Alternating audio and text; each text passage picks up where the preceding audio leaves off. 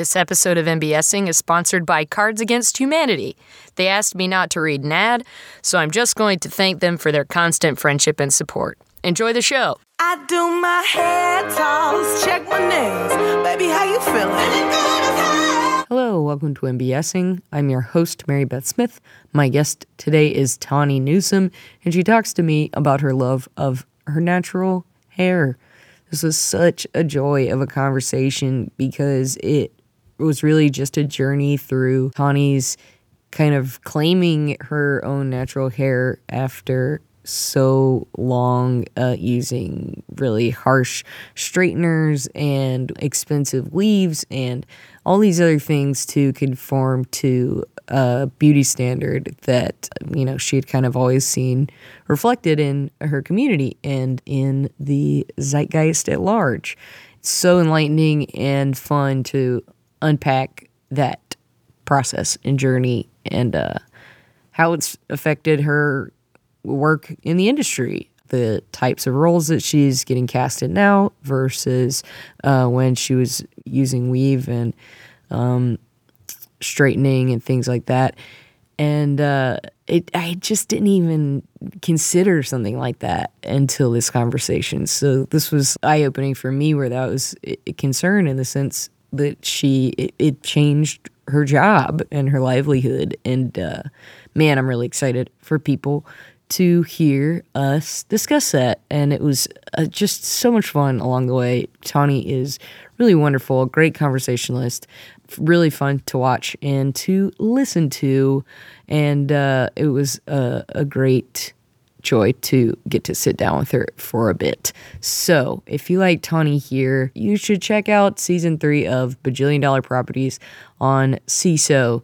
She has been given the blessing of CISO to freely encourage people to sign up for a 1-month free trial, watch Bajillion Dollar Properties, and then cancel it. So if you're really stressed about signing up for another streaming service, that's always on the table.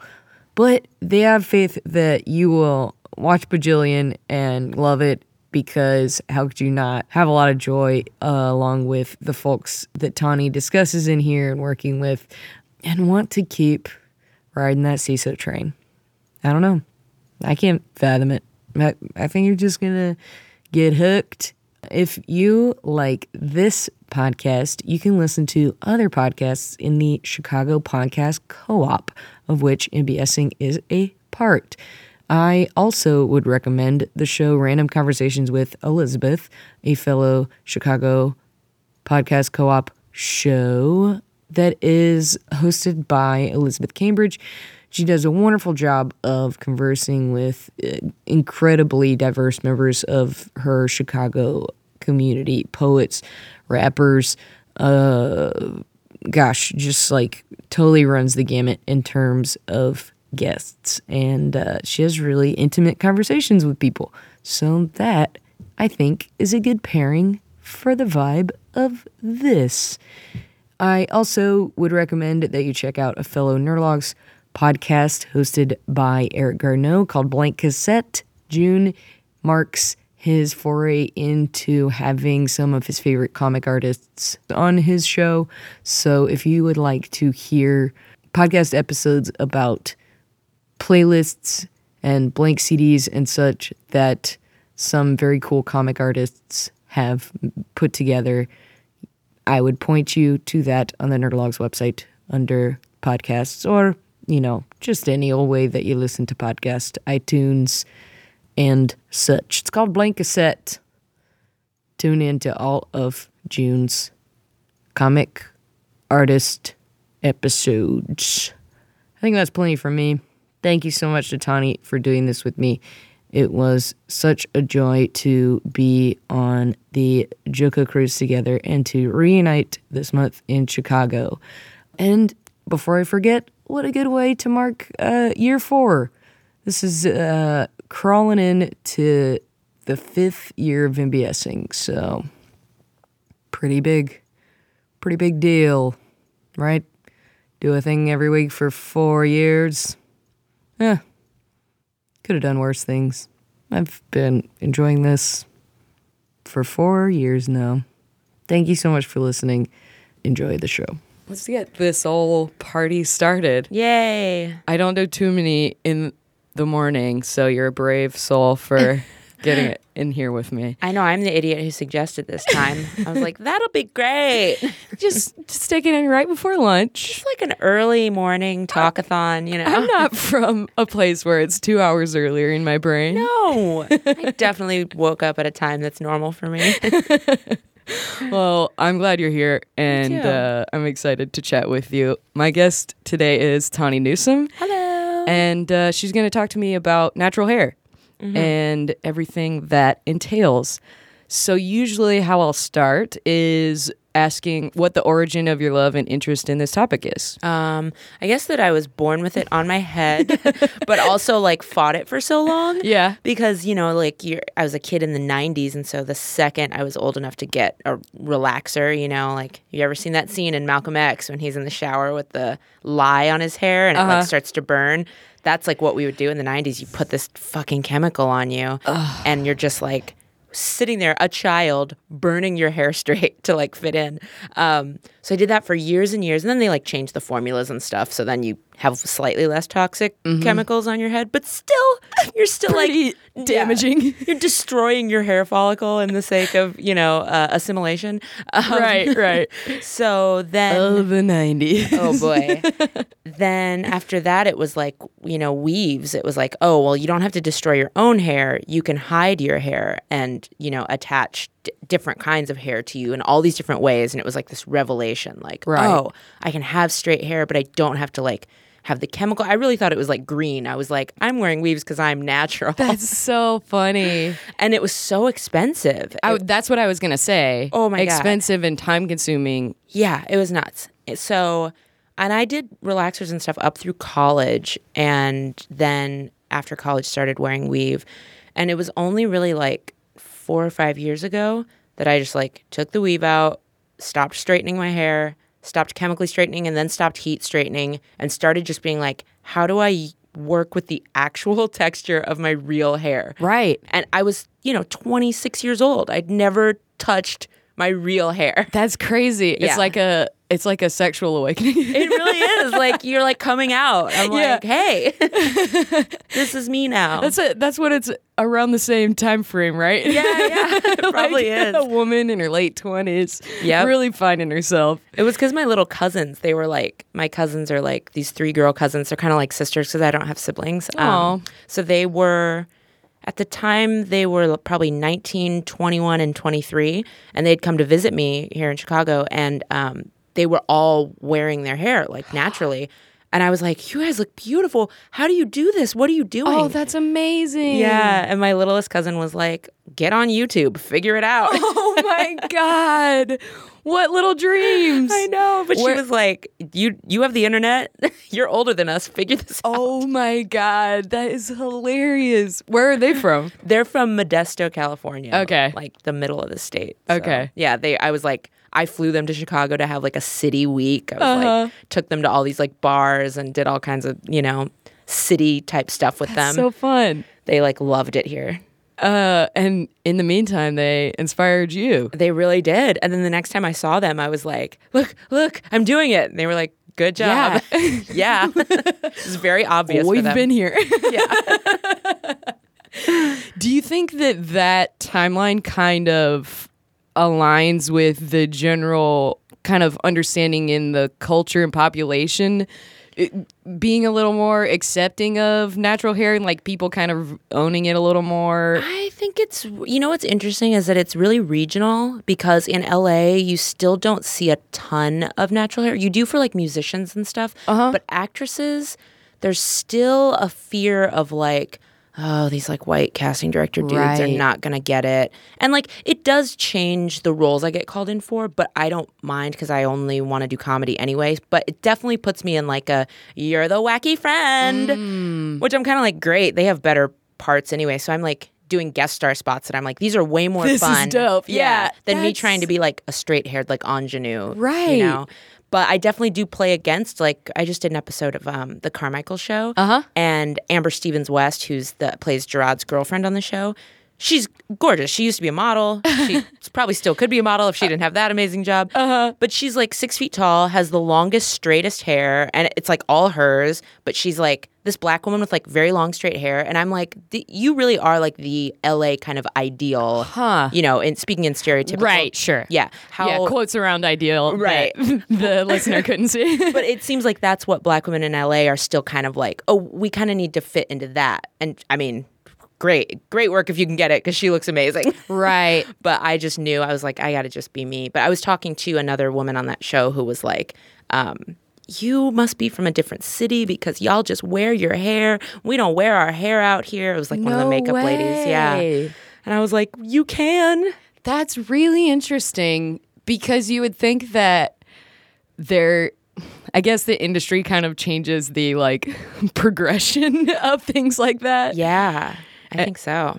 But I love speaking to getting a little more like character-y roles. Yeah. Even if it feels odd that's like, well, I guess, you know, this is my type now or something. Like, sure, this is my type, which is so funny because coming from Chicago, I had a very different type when I was here. And then you go to LA and suddenly you're like, oh, this is how you guys seem. All right, whatever pays the bills. Right. I also get a ton of like gay characters. Everyone's always like, lesbian chef Sasha is proposing to her girlfriend Nina. One pilot season, I don't think any of these pilots went, so I don't mind bashing them. I auditioned for 3 gay chefs. 2 were named Sasha, and 1 was named like Chloe. Shut up. What is that? It's fucking curly hair, man. They're just doing like a diversity gumbo. They're like, okay, we need someone gay. We need her to be black. We need weird hair.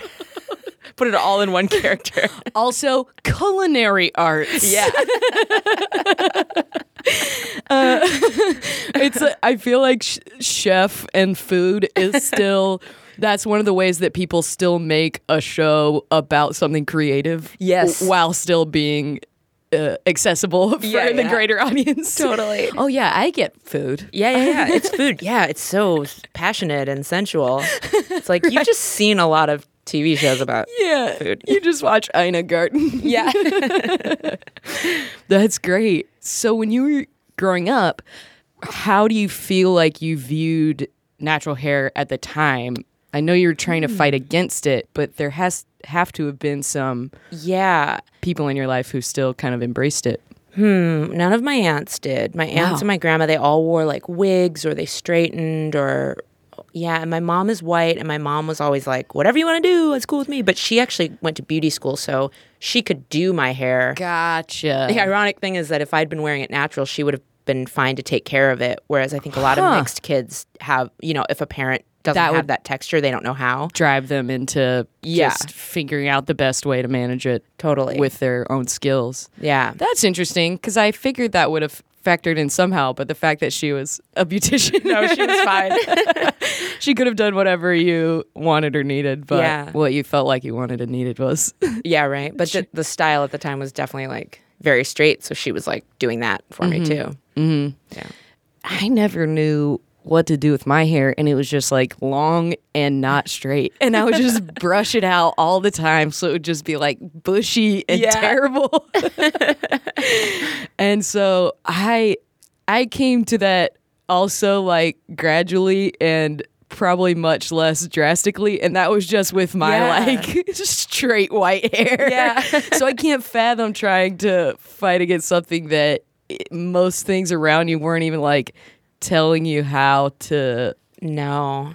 All those Dark and Lovely boxes in Walgreens were like glossy, straight, you know, do it at home kind of like straightening kits. And so there was really nothing unless you wore braids. So then like, you know, you think like the poetic justice, like you think about when braids kind of became a little bit more mainstream accepted in the 90s. But it was such a decision to be like, I'm not going to wear straight hair anymore. I'm going to go to my 3rd grade classroom with these big, long braids that are made of this synthetic hair because it's cheaper, it's heavier, it's a totally different look. And then you get your whole class of, you know, classmates being like, what is that? Your hair didn't grow overnight. And you're not like equipped at that age to say, And I wonder now if kids still deal with that because it's so much more ubiquitous. Right. I wonder if kids that age now are able to just be like, these are extensions, fuck you, Right. Yeah. But I remember trying to front and be like, I don't know, it grew. Right. Because I feel like we overlook how much adults still have to look for ways to communicate, even though we have more of a capacity than children do. Yeah. So you think about, that's such a good example of you not wanting to explain it or not really knowing if you should or could and just being like, yeah, it's just hair. It's what it is. I don't know. And that's such a commitment too, because that's what your hair is for how long? Well, like 3 months, but some people do it less time. 3 months is like the limit for braids. And then you take it out and you either redo it or you go back to wearing your straight hair like I did. And then they're like, then they get that because they're like, you cut your hair. Right. So you're always running this, like, you're running game on these little white children in your class, like just trying to like not talk about it too much. But also like, yeah, you're trying to move off the subject with as few questions as possible. Yeah, I cut it. Yeah. I just cut my hair. I got tired of it, so I cut it. But yeah, there's a lot of like, I saw a couple news stories about girls in like charter schools nowadays getting like charter schools that have edicts about not wearing fake hair and wearing extensions, which are, I think they're directed at like dress code. Like they don't want girls coming in like glammy, like super glam, like clip-in Jessica Simpson type extensions. But what it's doing is it's penalizing black students. Of course it is. And these are schools that like have like 4. Right. So there's a news story about these 2 twin girls that just have like these little box braids, and they like got called into the principal's office to basically be like, is this your hair or is it, quote, fake? And these girls are just like, it's fake. Like, what do you want me to say? But yeah, it's like I think people don't realize that those styles are protective styles because our hair gets so easily damaged. It's so fragile because of the curly nature that like we have to find all these creative ways. Tribes in Africa have been doing it for centuries. Find creative ways to like wrap it up and protect it from the elements. And some tribes do it with thread or with like strips of fabric, and they like wind it around certain sections of hair. So you get these kind of like fabric-y looking like dreadlocks that sort of stick out. Like the when you go to the beach. Oh, yeah. When you go to the beach and a lady's I'm from like... South Carolina. Yeah. So when little girls went to Myrtle Beach. Oh, yeah. You come back with beads on the end. Tiny little hair wraps. I was so happy on that. Mary Beth and I did the Joko cruise together, and I was so happy on that Joko cruise that nobody came back with those. Yes. I was really bracing for it. I was like, please don't let me have to give a white woman a lecture about these braids. Yeah, I know what you mean, because I grew up associating it with like women of color and white people who went to the beach. Who go on vacation. Know what I mean? Yeah. And I think it did take me a while to be like, ooh, wait. Ooh, no. Not good. No. And I'll still get people every now and then that are like, it's just hair. And I'm like, if you knew what we go through to like assimilate into this Eurocentric beauty standard, to then have like one of, quote, our styles, or a style that's culturally been used to protect our hair that we're finally allowed to embrace, and to suddenly see like some white woman in chinos come back from Daytona Beach in them, you're just like, no. Right. Yes. That's such a good, simple way to put it. Not that it's the same issue, but I see it similarly as like something like trans bathroom laws, where people are just like, we're just trying to keep the right sex in the right bathroom. And it's like, if you talk to an androgynous person for a second about what their experience has been like in bathrooms, then you'll shut the fuck up about like, you know what I mean? Because you'll realize that your lukewarm feelings about bathrooms or about white people wearing that hair don't match with the marginalized person's intense feelings about it. Right. So why not just let them live? Yes, that is, I think that's all what it boils down to. Just let a person live. Right? But I think that's such an interesting point in the conversation in terms of how much work and how much of a difference there is in style, that I think a lot of people wouldn't realize that it's more of a necessity than a choice. Oh, yeah. And I guess what is the like difference in the textures Well, there's lots of textures, obviously, for everyone, but within natural hair, like, you know, people who have black roots, I don't know. You know, there's lots of ways to like classify the curls, which gets into like a weird. So there's like numbers and letters, right? So you have like A is like the loosest wave. Like you probably have what they'd call an A wave as opposed to like a B or a C, which is what I have. And then you have numbers within that are like from 1 to 4, or maybe it's like 2 to 4. Anyway, so if you're like a 2C, you've got like a looser, but probably still coming from some ethnic origins. Like it's not like a spiral, but it's kind of a tight. Whereas mine, which is a 4B, so it's like a very tight, almost completely kinky curl. And then you see like a 4C, which would be someone who's like not white at all and has like a super tight curl. Right. But it doesn't always correspond to skin color. You could be really dark skinned and have looser curls, whatever. But the textures get into a weird politics thing within Black culture because of this notion of good hair versus bad hair. Right. So when I first went natural, I had a lot of people saying like, "Oh, but you're so light. Why isn't your hair better?" And like, these are Black people that are like saying it like positively, like, "Oh man, you would really think you'd have like really good hair." Wow. Whereas I'm like, I do have good hair because it's thick and it grows like crazy and it's healthy, but that super tight, difficult to manage, gets dry easily. I have to like put a lot of like moisture in it. That's seen by Black women as like, you know, on the bad spectrum. So Because it's just more difficult. yeah, and it's further from white hair. Right. The closer you are to white, the closer you are to the light. Can we just coin that? Can we just hashtag that? TM, Tawny Newsome. So yeah, so it's like a weird. So I stopped like going to the kind of hair typing, the letters and numbers system, because I used to follow blogs that were specific to my type and stuff. And it just started like the comments. It just started feeling really like gross, and it started feeling like that dark skin, light skin shame that I always kind of grew up with. So I was like, we got to get away from these numbers because they really are like dividing us, because people are like, "Oh no, I'm more of a 3C," and they don't want to be seen as too Black, or like too unruly and like having bad hair that's like not, you know, because we've been taught that our hair is unkempt, that our hair is not polished. You know, these are the words that they used to use in the 90s, just like, "Oh, well, you just need to like pull it back or keep it straight so it looks more polished for work," when really what they're saying is like, and even if they don't mean to, you got to look more white because your hair is very big. It stands up straight. We don't understand it. So I started looking more to things that would describe like porosity, which means like how much water it'll absorb, or elasticity, which is like if you pull the curl, how long does it take to bounce back? Yeah. So those are the things I tend to look for when I'm like researching products and stuff. But yeah, it's a whole web of like, you can really get deep in some forums. That is fascinating. I'm really glad that I asked specifically about that, because I would have had no idea there was this like number and ranking system. Oh man, it's intense. And I'm sure it's like you said, I'm sure it just causes as many problems as it tries to solve, because it's like, well, I'm a pear shape, so I can't wear low cut jeans or whatever it is. And meanwhile, everyone watching your blog is like, "She's not a pear shape. She's an apple. She's just trying to be a pear. How dare she?" And you're like, "No, we're supposed to be bringing us together." Right, yeah. And I knew the conversation surrounding skin tone was a big thing in the Black community. So I guess it doesn't necessarily surprise me that the spectrum of curl and wave is also this like, oh, good. Yeah, that's good. You've done it right. So how much did Chris Rock's documentary kind of affect this conversation? You know, I haven't seen it. I haven't either, to be honest. Okay, good. Then we're fine. Yeah.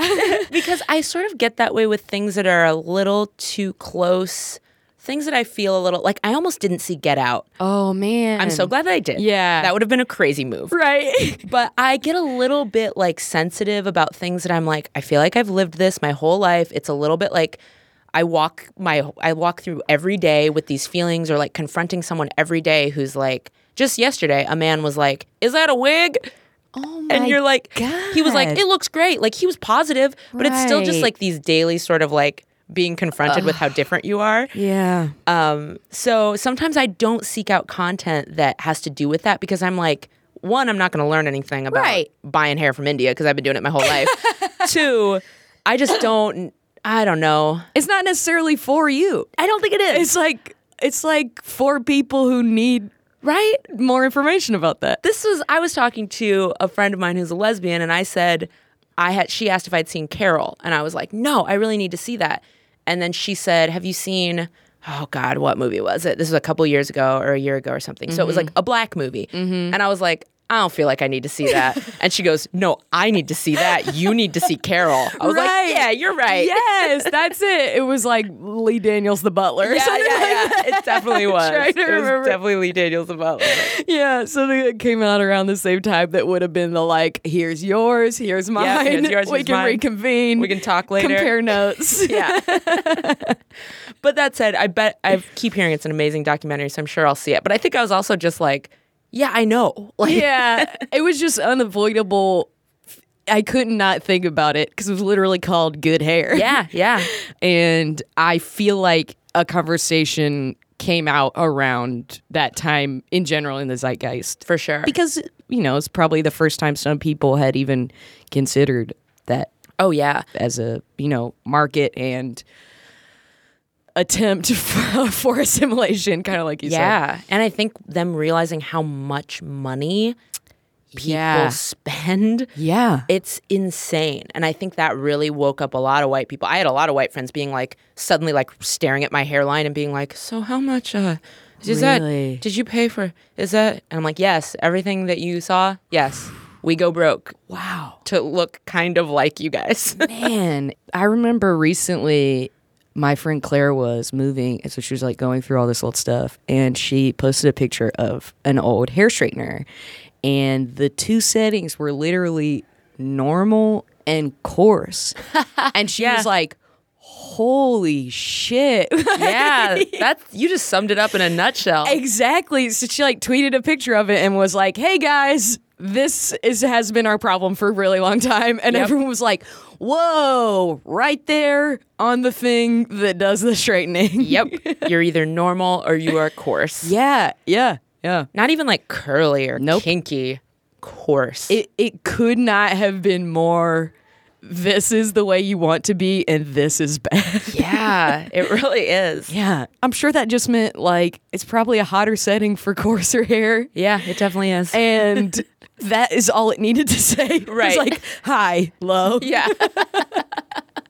But, Revlon or whoever. Oh, yeah. Felt compelled to be like. Well, because at the time, a lot of black hair companies were capitalizing on our shame. They were making you feel, the names of the products back then would be like Dark and Lovely was the most positive one, because at least it was like, you are dark and you are also lovely. Yeah. But there were ones that were like, I'm Cream of Nature. I remember like the artwork on those boxes was always like of this woman just like in a field with this very straight hair, and it was like, to be natural, to be beautiful like nature, you need this fucking chemical straightening cream. Oh my God. There were so many of those, and there was just so much. I mean, all the models on the boxes were my complexion or lighter. Like, you never saw a dark skin model. Yeah. And it wasn't until like the pro like Africa positive type marketing stuff that were really aimed at like braids and dreads wearers. That was the only time you started seeing like pro black hair care from our own people. Right. I also feel like the 90s were prime herbal essences. Yeah. So that those images of just like sheets of beautiful straight brunette hair. Yep, just glossy. Yes. And I feel like for one reason or another, you don't see as much of that kind of marketing. Maybe it's just because I watch less things that have commercials. No, I think you don't see as much of it anymore. Well, I don't know now, like, yeah, maybe it is that we don't see as many commercials. I was trying to think of hair commercials now. There's still, I feel like Andie MacDowell is still doing those, like, what are they, Pantene or something? Yes, I think you're exactly right. Those, to me, have that same feel of, like, just a woman in a white gown on a bed. Just glossy hair to her waist. Yeah. It's so funny. I think, too, though, that things like the diva cut are becoming more that's where embraced. I go. Yeah? Mm-hmm. So it's similarly, because it's curly, you just gotta Yeah, you have to like treat it differently because, you know, normally they would take your very curly hair and they'd straighten it flat to cut it. Right. And then when it curls back up, it's like weird. You know? Right. So that's the concept of the diva cut is they cut it while it's curly. Yeah. Correct? So you go in there, so you have to wash it and do like no product, no nothing. So you just go in there. Shrinkage is a big thing with black hair. Like if you don't, like for me to get my hair this big, I have to like diffuse the roots a little bit and like use a pick and like get it to stand up. Because if it dries, it just goes. Then you have this tiny little tight fro, which some people can wear. I'm too tall and have too much body to wear like super close to my head. I just feel like all out of proportion. So you like can't do that when you go get it cut. You have to just let it shrink. And so I always walk in there feeling like a little caterpillar. Right. And then afterwards, you know, they cut each strand by strand. I emerge a butterfly. See, I'm sure I still have hair shame leftovers. Right. Even now that I'm wearing it how I should be. Oh, I'm sure. Yeah, especially with people walking around and not knowing how to interact with natural hair. Yeah. Is that a wig? Yeah. Like, come on. Is that a wig? I did a web series shoot, and one of the extras was like, "Did you do that just for this?" And I was like, "Do what? I don't even know what you're asking." Oh man. He's like, "Oh, it's always like that?" I was like, "Yeah." I don't know. Are you always like that? Yeah. Are you always in those pants? I don't know. What are we talking about? Right. It's always well-meaning people. It's never anyone being a dick. It's just like people are just curious or don't know. Yeah. So I'm like, I'm not even mad. I'm just like, I was talking about this with someone else. I was like, maybe just like think about, as a person who looks different than most people, think about how much we are approached and like asked questions about our appearance or like talked to, even if it's in a positive, well-meaning way. Maybe like before you go up to someone, like a flight attendant last night was just like, "You're fabulous." And I was like, I'm such a terrified flyer. I was like basically in tears just sitting there and someone screamed in my face, "You're fabulous." Right. And I was like, that should make me feel better. But like it came right after, "Is that a wig guy?" So like things kind of compound a little bit. Yeah. I know it sounds like I'm complaining about a compliment, but No, that's totally understandable though. Especially, I feel like that's just the other end of the spectrum. Like not asking a weird question versus othering in a different way. Yeah. You know, like, and it's not even like she said, "You're beautiful." You know? No. She made a point to be a little like extra about it. yeah. And she did like the hair gesture. Like, right. So you're like, okay, I know it's because I'm different and you appreciate it and that's great. But like, Thank you. I'm very scared on this plane right now. And I just want to be able to, like a flight attendant would never say something like that to me. Right. Or maybe she would if you were wearing like a fun outfit. Yes, exactly. And that literally was the only thing I think was like, maybe if I were wearing like a hat and some sneakers, Yeah, you know, totally. they might be like, "Oh, look at you," you know, but Yeah. otherwise I'm not going to get that kind of like outlier treatment Yeah. or comment or whatever it is. And I think it only starts to rub me, because normally I try to be very like, if someone's being positive, it's way better than like what my dad grew up with. And like, Sure. so I'm going to just try and accept it. But I think it's because I can't ever take it off. Like it's not a pair of sneakers, I guess. Exactly. So I'm just every day I'm like confronted with like, I'm just bracing myself for, I guess I'm always bracing myself for someone to say something nasty and they never do. So maybe this is more about me needing to like chill out with people, but I mean, you mentioned Get Out earlier and not even knowing if you wanted to go see it. And I have a friend who, after he saw it, he was like, "Man, Get Out was great, but nobody told me it was like an hour and a half of triggers." yeah, I felt the same way. I was freaking out when they pulled up to the house. Oh my God, they pulled up to that house the first time and all you see are those 4 white plantation pillars on Right. the house. I had this flashback of my dad telling me when I was a kid. My dad's a drama queen, first of all. So he says things all the time that people go, "Oh," and I'm like, "No, we're fine." He's dramatic. He's the best actor I know. But when I was a kid, he would tell me like if any of my friends had like, which was not super common in Northern California to have like plantation style homes, but he would be like, "If you ever go to someone's house and they have pillars like this, just be warned. There's blood on those walls." Whoa. I was like a kid, but he was like trying to tell me that like houses like this typically had slaves. Whoa. When we were in the South and stuff. Yeah, I know. Yeah.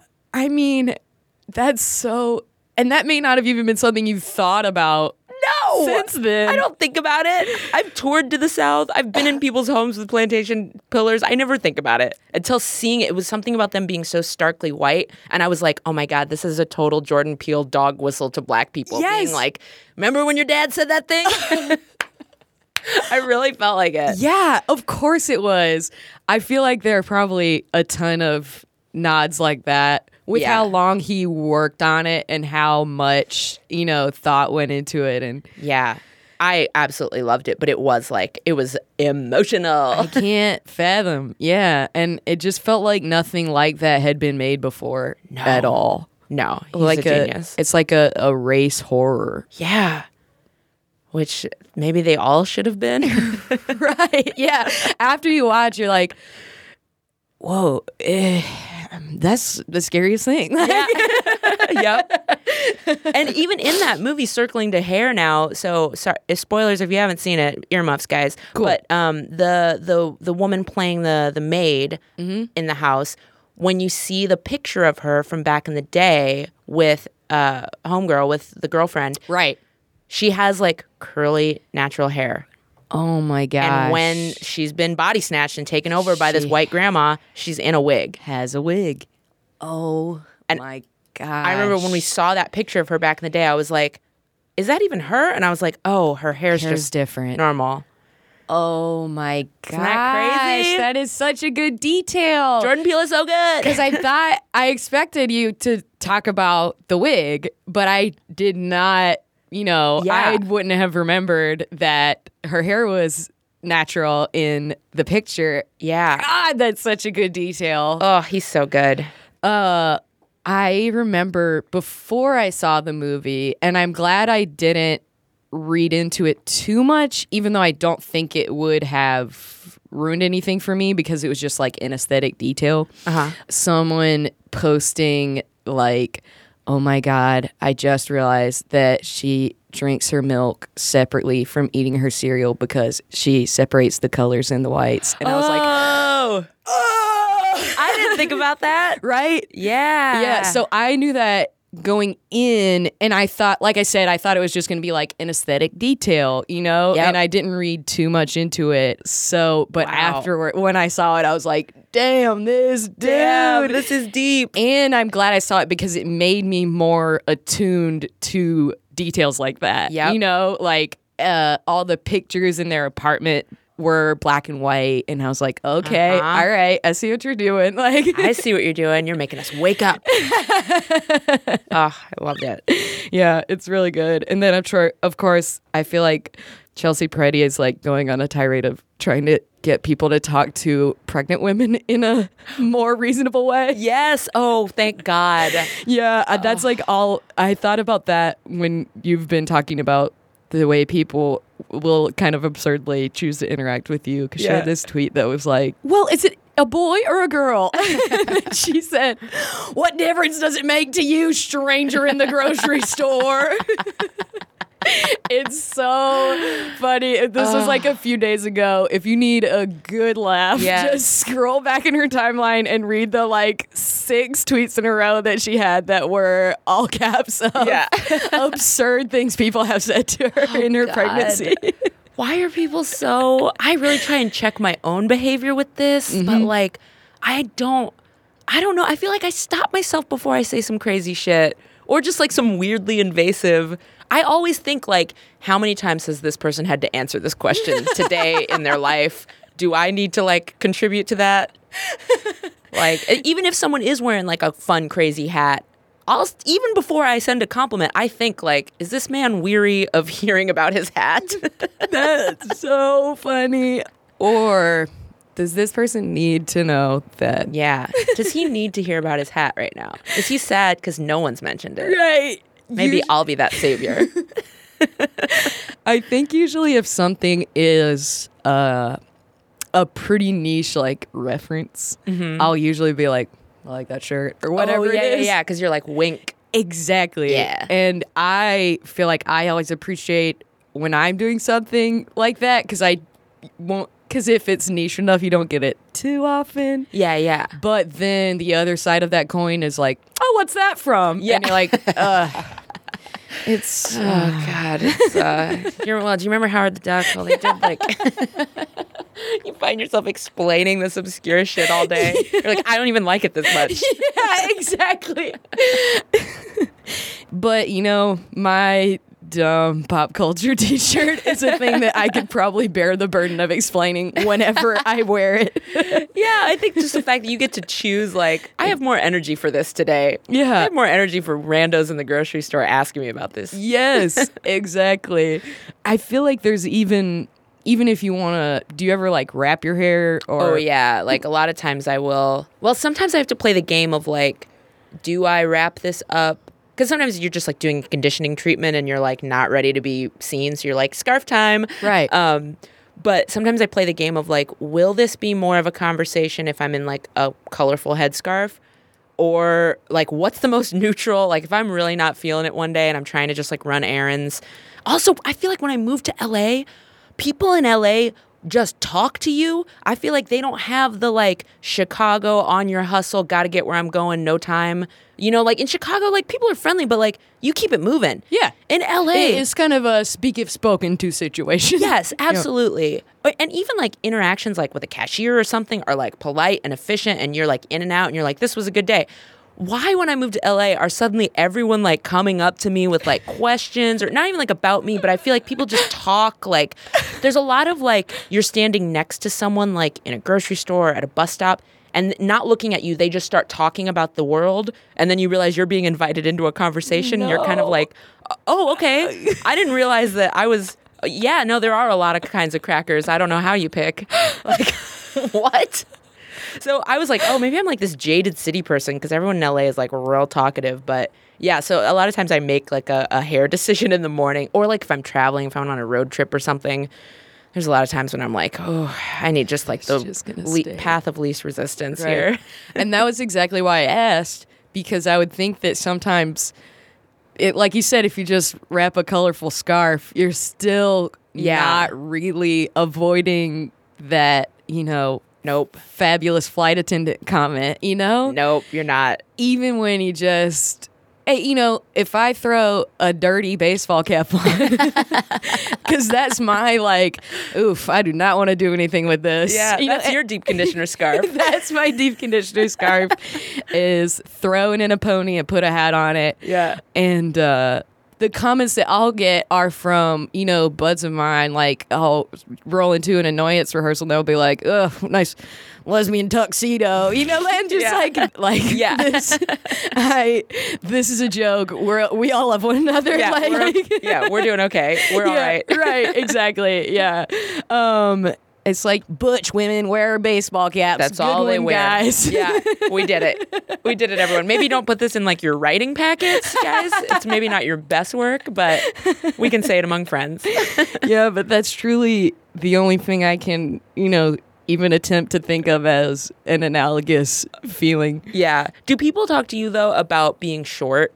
Oh, yes. That seems like the thing that you can't take off, that like someone's always got to have like a witty jab about it or like a fun comment. And I think, weirdly, it happens more after people see me in shows. Oh, yeah. So, because they can't tell how big you are and then you get off stage. Yeah, I think it is the perspective difference. Yeah. For some reason, when I came to Chicago, it was like all people would say to me after improv shows. It was like, and maybe that's just, I feel like I don't get it as much, and hopefully that's because my skills have improved and it's not all people are thinking about when they watch me. Yeah, they have other things to talk about. Yeah, but in my first few improv endeavors, for sure, I would get off stage, and we performed in this like big space too, so I don't know if that had something to do with it, but I just looked really small, just scrolling around on those stages. After shows, people would be like, "You're so little up there." See, these are the comments that I'm constantly scanning myself for. When I encounter anyone, the first thought I have about that person, I usually immediately throw it away. That is such a good lesson to take away from this conversation. Everyone, if you see a person, the first thing you think, don't say it. Go to the third thing.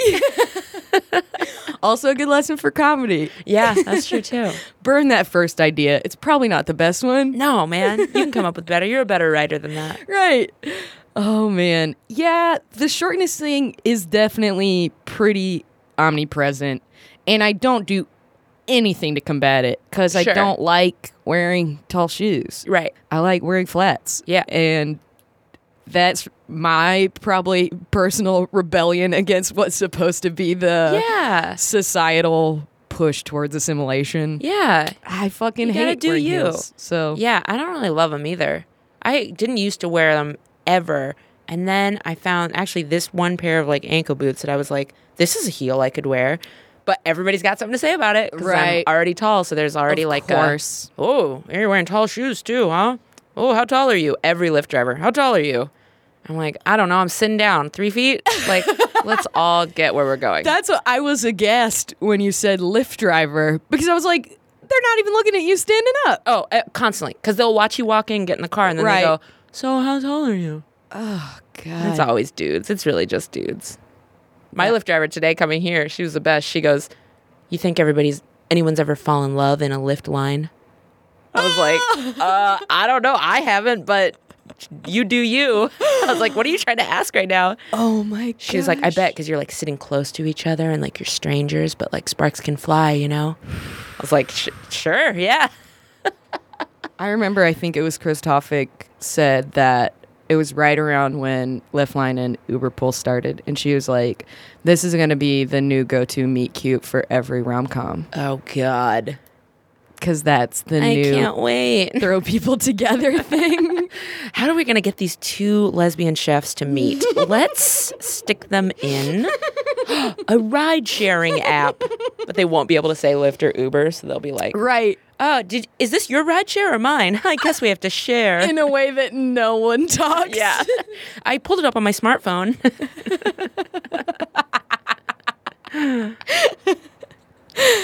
I was thinking that you probably got a lot of how tall are you and comments on if you ever chose to wear a tall shoe. Oh, yeah.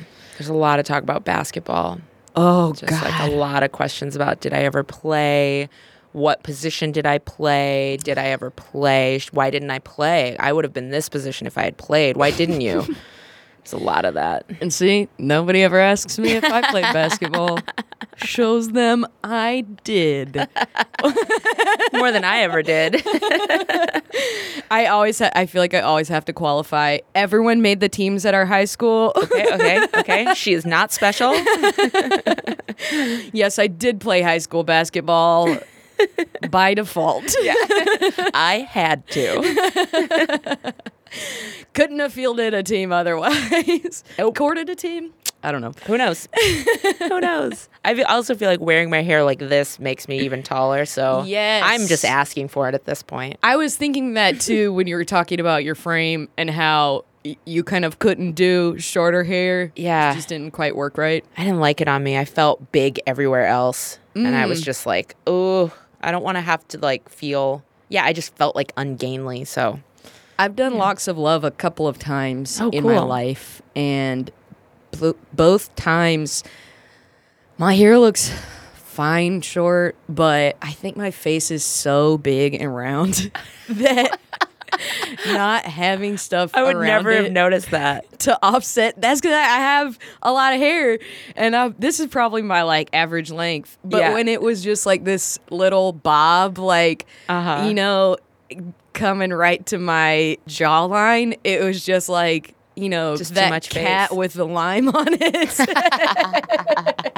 I just have so much face that there has to be stuff going on around it. You got a lot of face.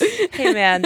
Some people, you know, we all have different strengths. A lot of face here. I think that's also why I don't get as many comments about my height is because, one, personality, and I think that's probably a choice that I've made to combat it, and two, I have a pretty normal-sized torso. Yeah.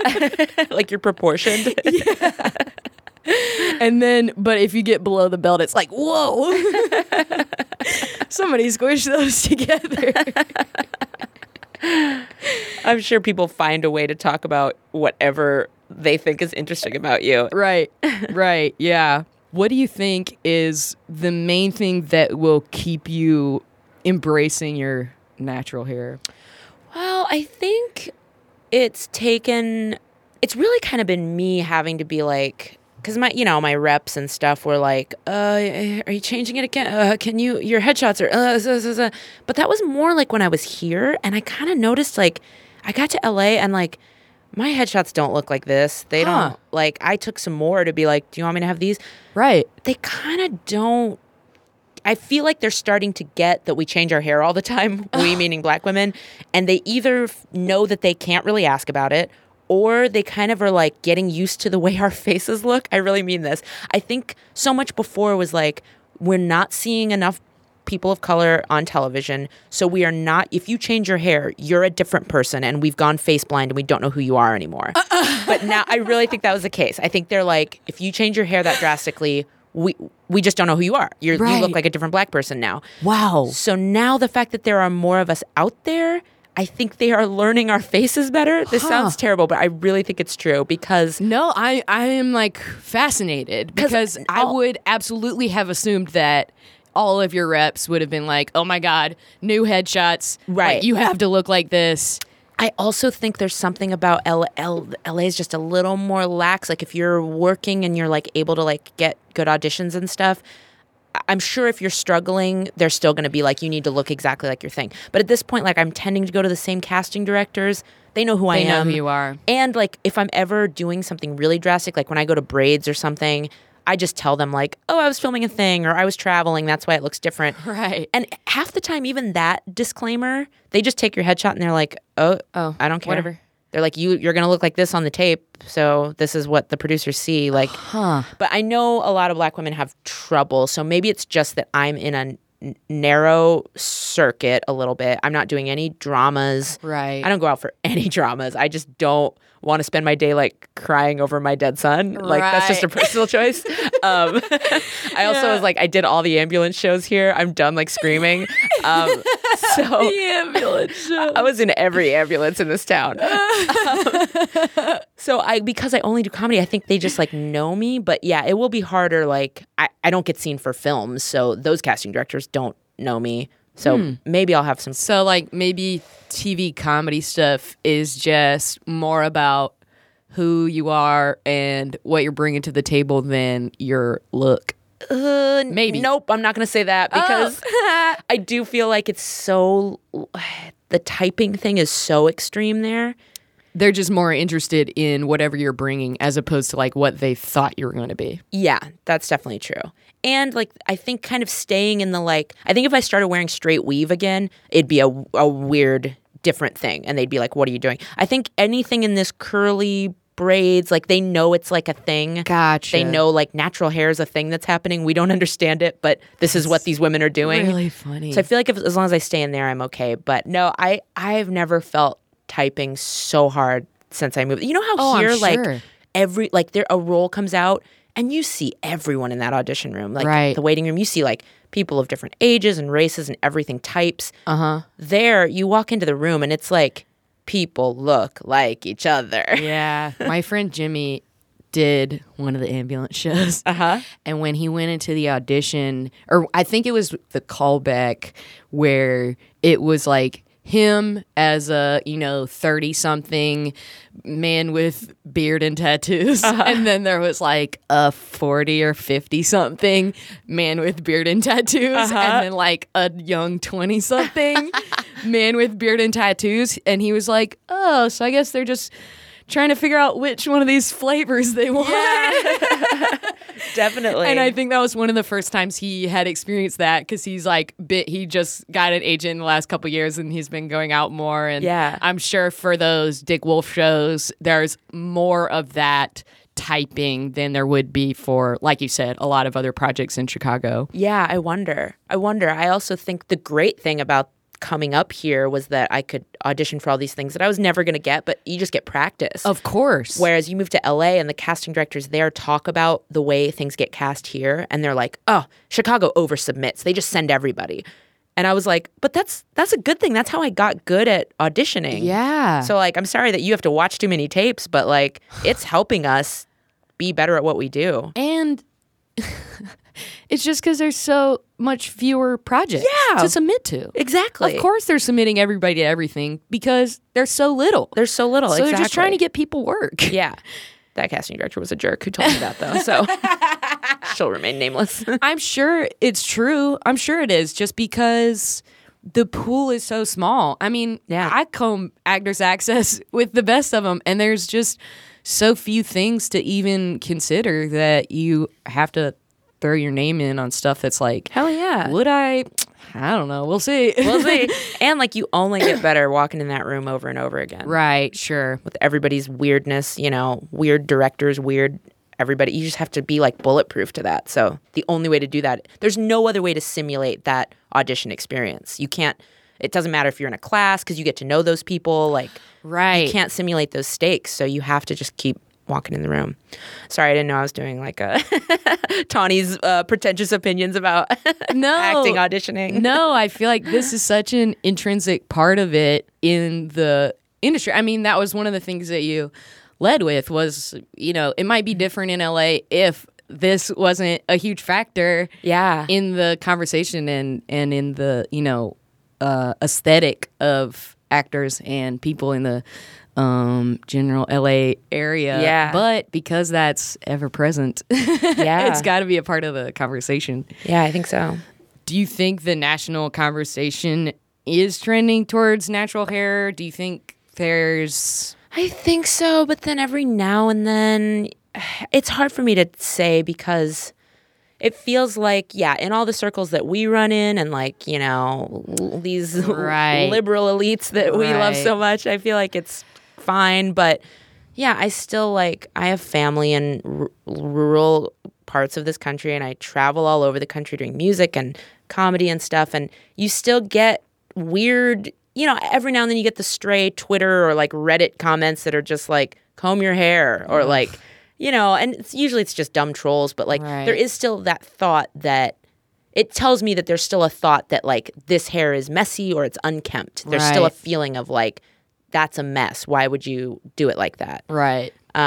So and I still, you know, we kind of look to our Black leaders and like, there's still a lot of preference for weave, and I have no like, I don't shame anyone for wearing what they want to wear. I just didn't want to spend all that money anymore. I can't fathom it. And I just hope that it will be okay to wear whatever you want. But unfortunately, it does feel like it's a hard swing. Like there are some people that are so diehard about natural hair and think that wearing weave is a betrayal. And that's a good, you know, point though. Yeah. That it's not just that one side is pressuring people into going straight. There are also natural hair enthusiasts who militants think it's an abomination to try to train your hair into other. Yeah, exactly. Man. So there's a lot of like hatred on both sides, unfortunately.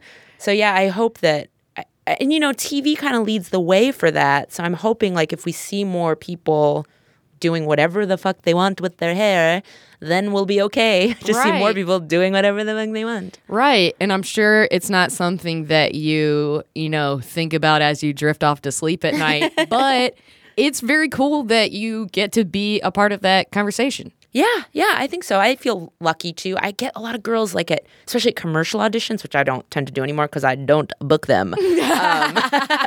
I think the casting director can see on my face that I don't care. I think the product is stupid and the copy is drivel. So, you know, I don't get a lot of yogurt commercials, but girls will come up to me at commercial auditions and they'll be like, oh, I wish that I could do this. Like Black girls, they're like, your hair's so great. I think mine is about your type of curl, but I don't know. I haven't seen it in so long. I just can't. My agents will drop me. I just can't. And I'm like, maybe try. You never know. Like you might be fitting into a different niche if you know. Right. Yeah, it might change, but you might be able to weather that and it might be totally worth it. And it might be better. And that's what I was going to say. It seems like you have had great experience with, you know, seeing the swing in your type and being more, you know, not having to spend so much time and money on. Oh man, no. Is it still a time saver even though you have a lot of upkeep for it naturally? Yeah, it's definitely still a time saver, and especially when I go into a protective style like braids or twists, then that's like, woo, easy street. I'm sure. Doing nothing, washing it, twice a month basically. And that would be why you would do it more when you're traveling, just to cut down on the wear and tear. Yeah. But yeah, it still is easier. I kind of just do this like diffused wash and go where I just kind of like stretch it out. Occasionally I'll do like a twist on my show, Bajillion Dollar Properties, which I should mention just came out, season 3. Yeah. This is promo. This is technically press, so I'm writing off this entire experience. Please do. Yeah, that comes out June 1st today. So Oh, right. Yeah. So you're hearing this Wednesday, so it's already out. Mm-hmm. You've had 6 days to watch it. What do you think? You must have seen every episode. Tell Tawny how good her hair looks in it. Thank you so much. But don't be too weird about it. Yeah, chill Compliment out. other things. Yeah. I do have a couple followers that are so sweet because they know, I think they've heard me like bitch about this before, and they'll be Right. like, I just wanted to say your hair looks nice and I don't want to be a creep. And I'm like, I'm sorry that I've like punished people for talking to me. Yeah, but at the same time, that is so precious. Like, They really are. bless these folks who are like trying. End of statement. Yeah. Bless people who are trying. I think like comedy nerds are some of my favorite people in the world. Like they're just like fans of, and the people who make it. I'm like, you're always the ones that are on the right side of history. You're always the most sensitive, and you are witty. You're not boring. So comedy nerds everywhere. I love you. I legitimately just got chills. That was like so sweet. I really feel it. I think we're just like, It's so cool to hear you say that. And I definitely felt that on the Joko cruise. yeah. It felt like people were so, for the vast majority, people were so respectful and so complimentary, but only if they felt like they weren't bothering you. yeah. It was kind of amazing. Yeah. And And to be like truly interested in people's work, like Yes. just seeing them so interested in things was like, oh, you're not just like a dude at a Red Lobster being like, let me get a selfie with you. These are people who are like, just watching them, the way they would talk to like someone that they idolize. You're just like, oh, like Jean Grey. You watch someone approach Jean Grey so Yes. carefully. yes. You're like, oh my God, this is amazing. I totally agree. And it was really heartening to kind of, even in a small way, experience all that. Because I think at least my buds who were with me were, every time someone complimented us, we were like, oh my God, thank you so much. Yeah. Oh my God, it is. You have no idea how good it is to hear somebody say that. Oh, I love it. We're just little starved, like. Right. Whereas, Will Wheaton is just like, thank you. Yeah, yes. he's just brushing it off. Thank you for the shirt that has my face on it. Yeah. But we were just like soaking it and Yeah. drinking it all in. I wonder about that sometimes with Paul F., who's a good friend of mine and my castmate. He, like, I've been with him on a street corner and watched a woman just fall down crying. Just like, I love you so much, and like melt into the earth on a street corner in San Francisco. And he's the most gracious, but he's like helping a woman up from the street. What do you It's do like he's with that? Jesus. Yeah. I don't know, but people will bring him. I was joking for a while because I did a couple like gigs with him in San Francisco and somewhere else, and like people bring cookies like to Yeah. the show, and he's always kind of like, he's like got a lot to do to like prep for a show, course. and he's like doing the sound check and stuff. I'm just showing up and like spitting nonsense into a mic for Right. an hour. Yeah. So I'm always the one like eating the cookies or like looking through like, oh look, this woman made a painting of you. I'm like way too into the swag that's for so him. funny. I love that. And then he's like, okay, I'm trying to produce a show here, Tawny. And he's always like so sweet to the fans, but it must get so overwhelming. People also come up to him with like crazy shit. Like Oh, I people will come up can't. to him and be like, so my brother, he's doing this and like have a story and like a thing they built, and like it's always very sweet, but like I don't know how he doesn't get very overwhelmed. Man, it's such a fine line because you have to be able to embrace the people who love what you're doing. Yeah. Because otherwise you couldn't be doing it. Yep. But I think especially with podcasting, because there's a lot of it and it's experienced in pretty like intimate ways because Yeah. people just like incorporate it into their day. Yeah. So they feel like they have experienced you in this way, even Yeah. though you've never met them in your life. Never. It's like this assumed intimacy. Exactly. That's the perfect phrase for it. Oh, you're exactly right. That's what it is. Because people will come up to him as though they're like, we are connected. We are long lost family. We are twins. We have the same. I'm wearing this jacket because you wore this jacket once, so I bought it, and now I'm you. I've seen people like dress in his exact outfit and then show up and be like, see, this is that suit you have. And he's like, it is. Yeah. Yeah. What do you even say? I don't know. He's just like, you look great. Yeah. What a dream. He's a dream. 2 things.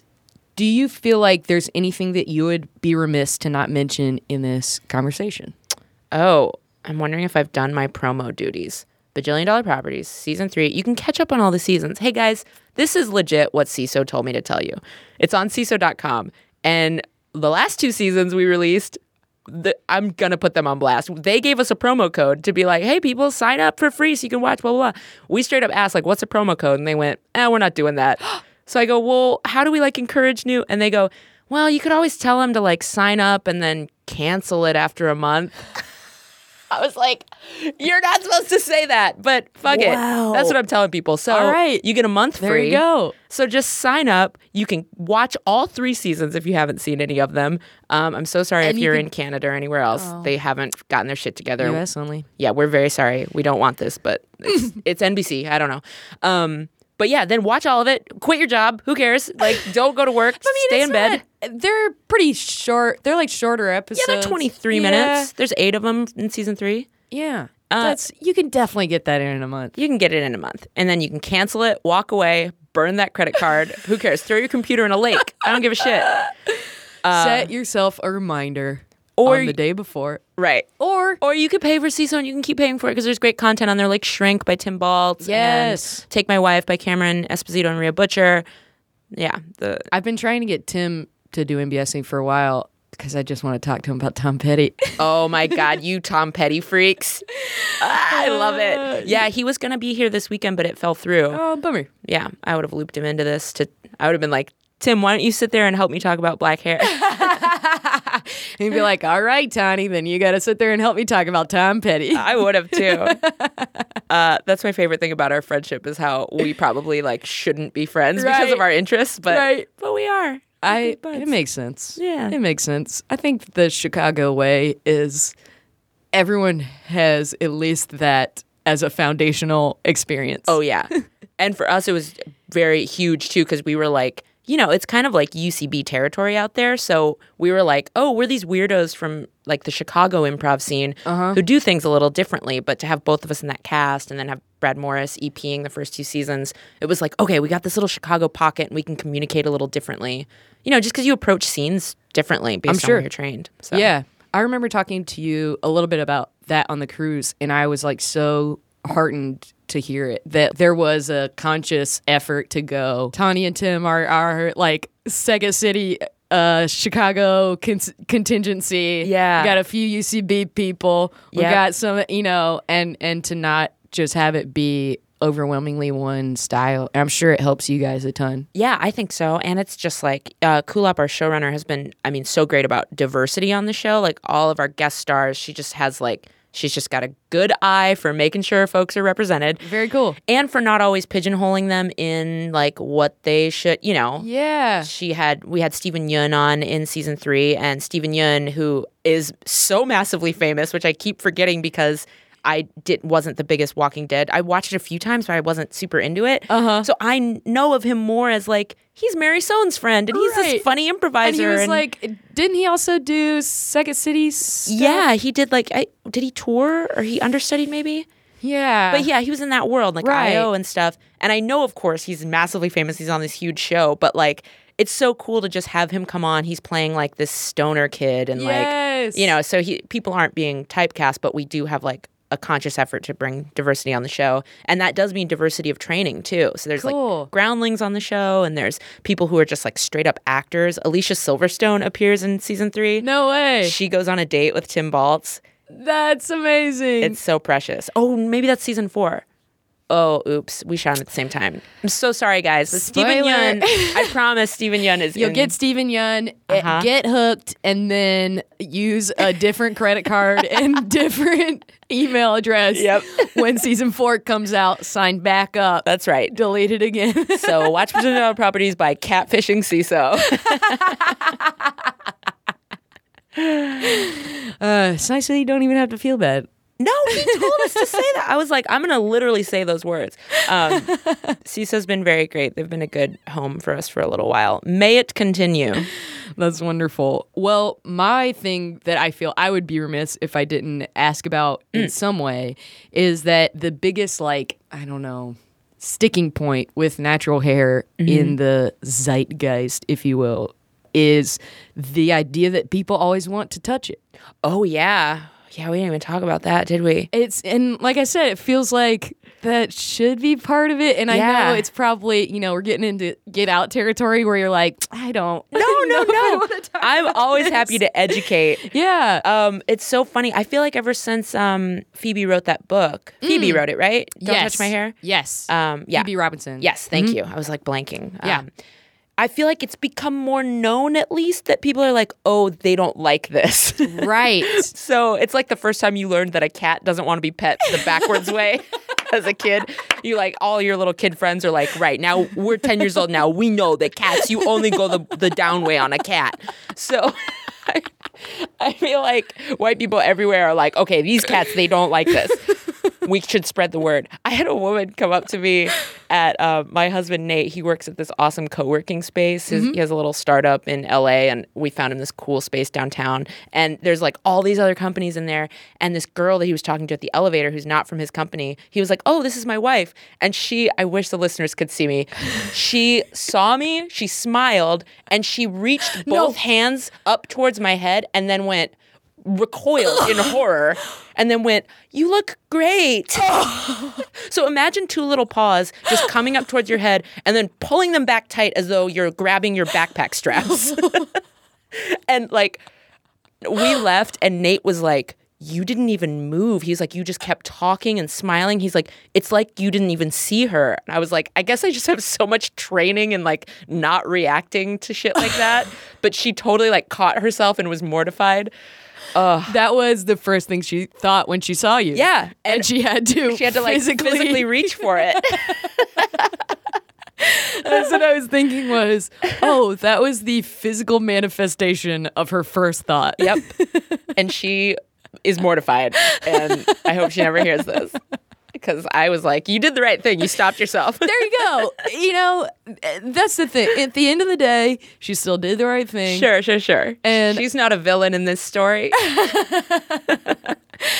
And I guess that was part of the reason why I wanted to bring it up was it seems like a thing where people have again, like we said before, it's probably a little more in the in our bubble, our little circles, circles here in the Third Coast. Yep. We're pretty friendly to that idea, I think. Yeah. At least the circles I travel in. Yeah. But I'm from a small town in South Carolina, and I just don't know. Yeah. I also think that some people, because I've had friends or like acquaintances be like, okay, I know I'm not supposed to touch it, but can I? And I'm like, well, this is different. Yes. Like, and I liken it to if you're wearing, again, like a fun jacket, would you walk up to a stranger and touch their jacket? Or like think maybe something more intimate. And some people might say like, yeah, I would. And that's just, and we're okay, like, you're a different person. You're a different person and you're an invasive presence. Yeah, but like, maybe real some of it. But generally like, I don't know, a woman washing her hands in a truck stop bathroom near Tahoe. Maybe you don't go up to her and grab her jacket or grab her pants like this woman came up and grabbed my hair. Oh. And like, she was just like, this is cool. And I was wearing braids and she like kind of tugged on one. What? And I just like pulled it away. I was like, yep. And she goes, how long does it take? And I was like, not long enough, and just beelined out of there. What? Yeah, it's just like they just see something they like and they want to grab at it because it's different. So I'm like, yeah, think about that. Like you wouldn't grab someone's skirt. You wouldn't, like, it's the same with like putting your hand on a pregnant lady's belly. Yes. If it's your friend, if Chelsea Peretti's your friend, you can touch that belly. I bet she would be like, hey, it's kicking. Yeah, right? Right. But yeah, it's just the stranger factor, I think. Yeah. It's odd that some people assume a level of intimacy that is just not present. That is not present, especially for me. I think sometimes I have a very icy kind of, I think it's that Chicago, like, head down, walk through the world type of, not trying to, like, make too much eye contact. And so when people do invade my space, I'm a little like, you really had to work for this because I didn't invite it at all. Right. Yeah. I wasn't looking at you. No. I wasn't aware we were in the same space. No, I was giving body language like, I don't want to talk. I'm maybe having a struggle in my life. I'm in dark sunglasses. Yeah. It is cold outside. Right. Awesome. How do you feel your love of and interest in natural hair has influenced your life creatively and kind of on the whole, on the day-to-day basis? I guess, the cheesy but true answer is just that it's helped me to accept myself. But that's really the main thing, because I think I stopped giving a shit what people think about my appearance, especially. And then that translated to about my work, too. Because I'm kind of like, I don't know. I've done enough reps. I've done enough improv shows. I've done enough auditions to where I don't feel nervous or worried that I'm not doing a good job. Yeah. The only thing that keeps me from getting the job is I'm not what they need. I don't look the way they want me to. And those are things I cannot control. So I'm just like, it sucks to not get shit. I'm not saying I'm like above it, but there's never a time that I'm like, man, if only I had, or I really fucked that up. Because I prepare and I like what I do and I think I'm funny and I like my hair. So if I go in there, I lost a part recently actually because I don't know who got it, but I know that they had already cast a recurring guest star, and the casting director told my agent, they already cast someone who looks like you. And I looked up the project and she's just a black girl with curly hair. We don't look alike. But that is like a real, Yeah. And like the more black women start wearing their hair curly, the more I'm going to have like competition, because there's still some confusion about whether our faces are our same faces. Yeah. But I do think it's given me like this is me. You either can use it for your weird thing or you can't. And I think it's helped me. I know it's helped me not self-sabotage, because I remember those early days of auditioning when I would let my nerves or like my fear of what they thought about me totally get in front of the work that I was doing. Because I'd be like, I have to show them that I'm not just whatever. I had all these preconceived. Whereas now I'm like, I have no idea what they're going to think when I walk in. It's probably going to be about my hair. Right. So I don't know. I guess just confidence and just general no fucks given, especially when I realized that like so many people don't understand. The people giving opportunities out there are still predominantly white and predominantly male.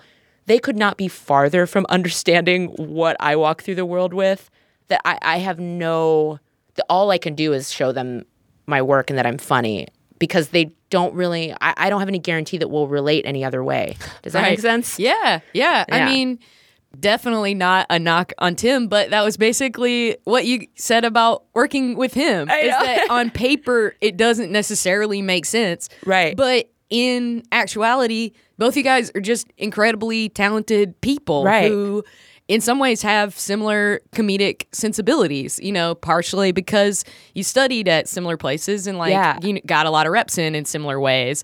So, and I would also say about Tim, when you dig deeper, so I guess I'm going against my own point that like just because you look different from someone doesn't mean you're whatever. I think we're all on the same page about that. Right. But he has this background of being this like dual citizen, like having this like secret cultural thing, growing up in like blue collar. He grew up in like the Footloose town, basically. No way! Isn't Joliet the Footloose town? I think you're right. I think you're absolutely right. Yeah. So he's this French kid in a Footloose town. Right. So we have similarities of like kind of have like a couple of different clashing cultures. Like outsider culture kind of. Yeah, that's a really good point. Like you said, I think it only seeks to solidify the grander conversation that we're getting at here. And I think you nailed a really important thing, at least for me in this community where nothing matters. I'm following. It's all just straight up small peanuts. No, I recall those peanuts. They felt very large, and they are still to a lot of people. But I get what you're saying. You have to be yourself and doing the things that you like the most, because those are the projects that you're going to be happier on. Yeah. Because if you're trying to fit into some mold or play a certain way that is not actually what you're the best at or what you enjoy the most, you're going to end up doing a lot of shit you don't like doing. Right. So it's such a gift to be able to just go like, you know what? Yeah. I don't care enough about this to try to do something that I'm not. Right. Because I also think if you're honest with yourself and you've put the work into honing what you do really well. Right. Because it's different. I'm not a person who can just be like, I show up and this is me and they like it or they don't. Like, I'm not casual about my work. I'm just not frittering my energy away trying to work on shit that's not me. So I just like, but I had to be really sure that I'm like, if I'm going to be this bold and this confident and like turn down every dramatic audition I get, I have to make sure I'm working very hard at this one niche. Right. You know? So, and I feel like I do, and I don't get, I think I only don't get things because I'm not right. Right. You know? And it seems like that's the ideal, you know? I hope so, man. I hope so, because, you know, I'm working a lot, still very broke. Thank you, digital. Thank you, Say digital. so, $3.99 a month. Sign up, cancel, throw your card in a lake, drive to Venezuela, sign up again for season 4. You will not be able to watch it from there yet. But you also will not get extradited if you committed any crimes here. Use an American ISP. Yes. Or it's probably IP addressed was the joke I was looking for, but either way, Either you way. guys understand. Either way, I'm sorry if you're in another country. Thank you so much, Tawny. Thanks very much. I love you, and I mean that. You're the best. Feeling good as hell. Baby, how you feeling? This has been an Nerdologues production. If you'd like to help make more things like this, please visit patreon.com/nerdologues to donate today. And go to www.nerdologues.com for more cool stuff. Thanks for being awesome. Thank you all. I am GrabBot23548X.